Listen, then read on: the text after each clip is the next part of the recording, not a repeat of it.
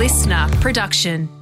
Wall Street consolidates overnight following economic figures that point to a moderation in jobs growth. And Aussie shares expected to open higher on Thursday ahead of international trade data. I'm Tom. And I'm Ryan. It's Thursday, the 5th of October. Welcome to the CommSec Market Update.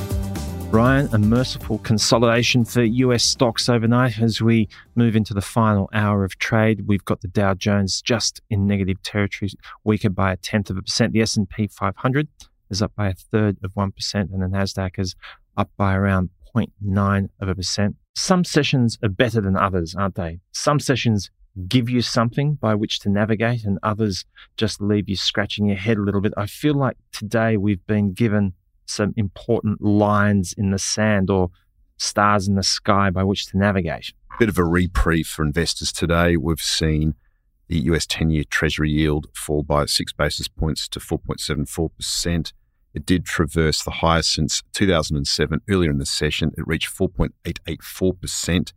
And we did see the 2-year down by 10 basis points to 5.05%. So on the back of that, we have seen the Nasdaq index being the strongest performer. Yeah, so just in big picture terms, what we have seen is US rates, interest rates, surge to uncomfortably high levels. And in this last day, they have retreated from those levels. For the moment, at least, it appears as though there is something of a ceiling there. I'm sure those words will come back to haunt me immediately. But nonetheless, having seen a very aggressive readjustment where interest rates are concerned, the latest figures that we saw today on the economic front, the figures on jobs today suggested, or at least stopped that surge higher where interest rates are concerned. That's right. So we got the private payrolls from the ADP, and they rose by 89,000 last month, and that was well below expectations for around 150,000 jobs to be added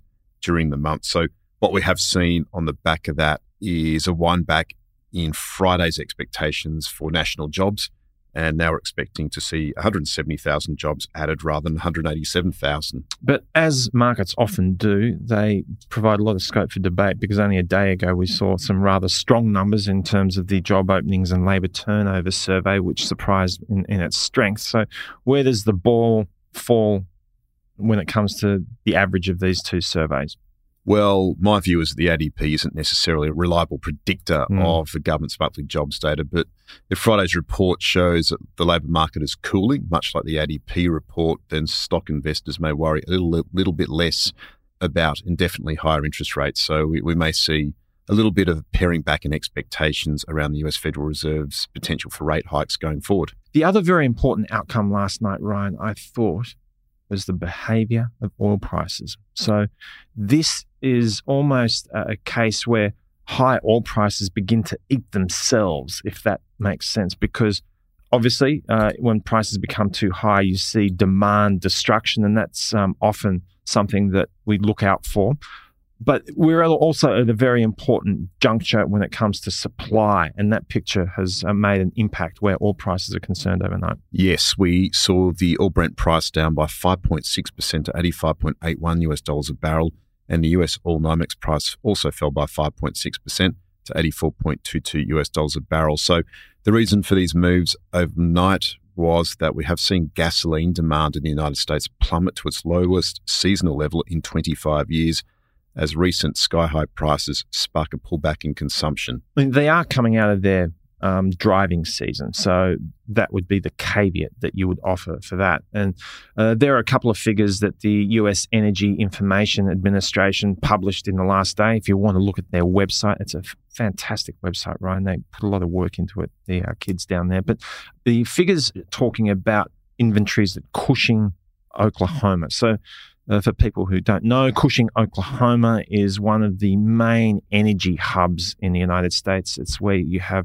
vast energy infrastructure where it's a delivery hub. Inventories at Cushing, Oklahoma rose for the first time in 2 months. And again, that's a reflection of calendar issues as well. But, you know, when you see the first outcome in 2 months, you start paying attention. This helped oil prices in terms of that decline over the session, which you pointed out. From peak to trough, the West Texas Intermediate crude oil price was down by 6%. That's a big fall. It's the sort of thing that you pay attention to. And it's an indication that high oil prices are beginning to eat themselves, as it were. And that, again, creates a line in the sand by which you can navigate. It does, and implied fuel consumption on a 4-week average basis has fallen steadily since the end of the summer driving season to hit 8.3 million barrels a day last week. That's the lowest on a seasonal basis since 1998. So that suggests that demand in the US is easing. That's the biggest consumer of oil in the world. And also at the same time, there was murmurings overnight about Russia. So what we did see there was discussions about the potential for Russia to lift its diesel ban in the coming days. So that also pulled the rug from under oil. Just going hand in glove with those oil price declines, we saw Chevron and Exxon prices fall to their lowest levels in a month overnight. So, again, these sorts of price moves sort of start flashing red. You've got hedge fund traders that would have a spreadsheet with alarms set on them, and you would think that there'd be some energy stocks that would have a little flashing sell at the moment. Well, what we did see was the S&P 500 sector for energy down by around 4% on the sharp fall in crude oil prices. And as you mentioned, Devon Energy dropped around 6%, as did Marathon Oil. Chevron was 2.8% lower. That was the biggest drag on the Dow Jones Index, which was the worst performer of the three bourses. Indeed, and also in terms of what happened with the Dow, Caterpillar and Boeing were amongst the worst performers as well, down by about 2%. On the positive side, you had Microsoft, Walmart and Amgen up anywhere between 1 and 1.5% in terms of the extremes of what was happening with the 30 Dow components. Elsewhere, Ryan, there was a fair bit of economic news last night. It kind of got lost in the mix a little bit because of the jobs figures and what was going on with the energy situation. Factory orders in August in the US were much better than what the market had anticipated as well. So this measure up 1.2%. The market was looking for a 0.2% improvement, and quite the rebound from the more than 2% decline that we saw in the previous month. It was largely due to a 9.4% lift in orders from petroleum refineries that boosted gasoline supplies enough to send those prices down 26% from August highs and toward 2023 lows. So that was really the reason behind the beat for factory orders. But the ISM Services Index was a key focus as well, and it was off slightly.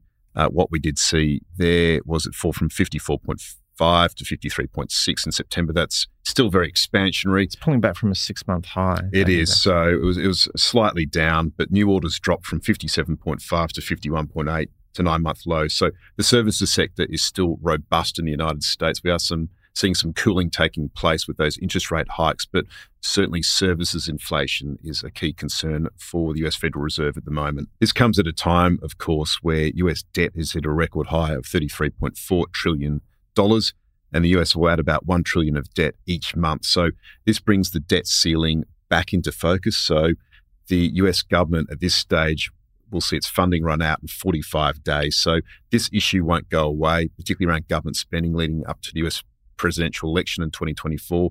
And this comes at a time where US treasuries are obviously at very elevated levels. The next 12 months are going to be fraught with politics. And I suppose markets are going to be very reactive to that. Absolutely. A lot of geopolitical risks at the moment, and that will be a key focus. But with the US overnight, those tech stocks, we did see the Magnificent Seven lift by up to 4.4%. So they really did drive the markets there. And then if we look at Europe just quickly, we did see those shares down for a third day in a row, broadly around 6-month lows. We saw weak retail sales in the Eurozone, Tom, and we saw retail spending dip quite sharply. In fact, we did see retail spending down 1.2% in August, and retail shares were down 1.7% overnight. They have taken a belting for a variety of reasons, not least of which has been the underwhelming situation in China.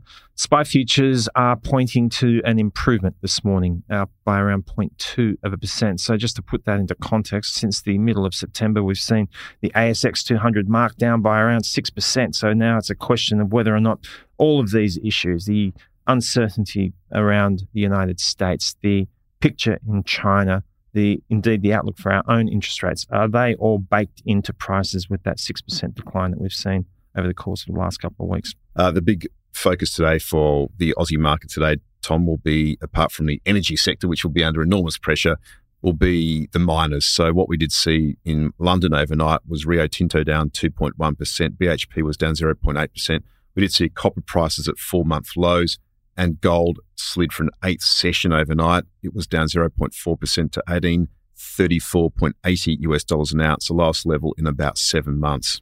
Look, the only caveat that I would offer there to encourage people is that the US dollar has at least moderated overnight from a 12-month high, which will play a part in at least taking the sting out of some of the weakness where US dollar priced commodities or assets are concerned. So that's something to bear in mind. The picture as far as economic news today is a lean one. We've got import-export data. That's unlikely to make much of a difference in relation to sentiment. The Aussie dollar, having been marked down aggressively in recent days and weeks, it peaked at around 65 US cents. It's been as low as 62.8 in the last day. It's found its footing for the moment, 63.2. We're now in this landscape. When you see those types of price moves, you see a discussion around imported inflation come to bear, and that changes the conversation around the RBA, doesn't it? It does indeed. So there's several factors the Reserve Bank are looking at the moment. Of course, home prices, and then the weakening in the Aussie dollar. And there are concerns at the same time about China's economy and our export income as far as that's concerned. And therefore, at the same time, there's also a big focus on wages growth and services inflation, Tom. Yeah, I mean, this is worth a half an hour conversation in itself, so we'll spare the listener that. Thank you very much for tuning in today. Have a great day.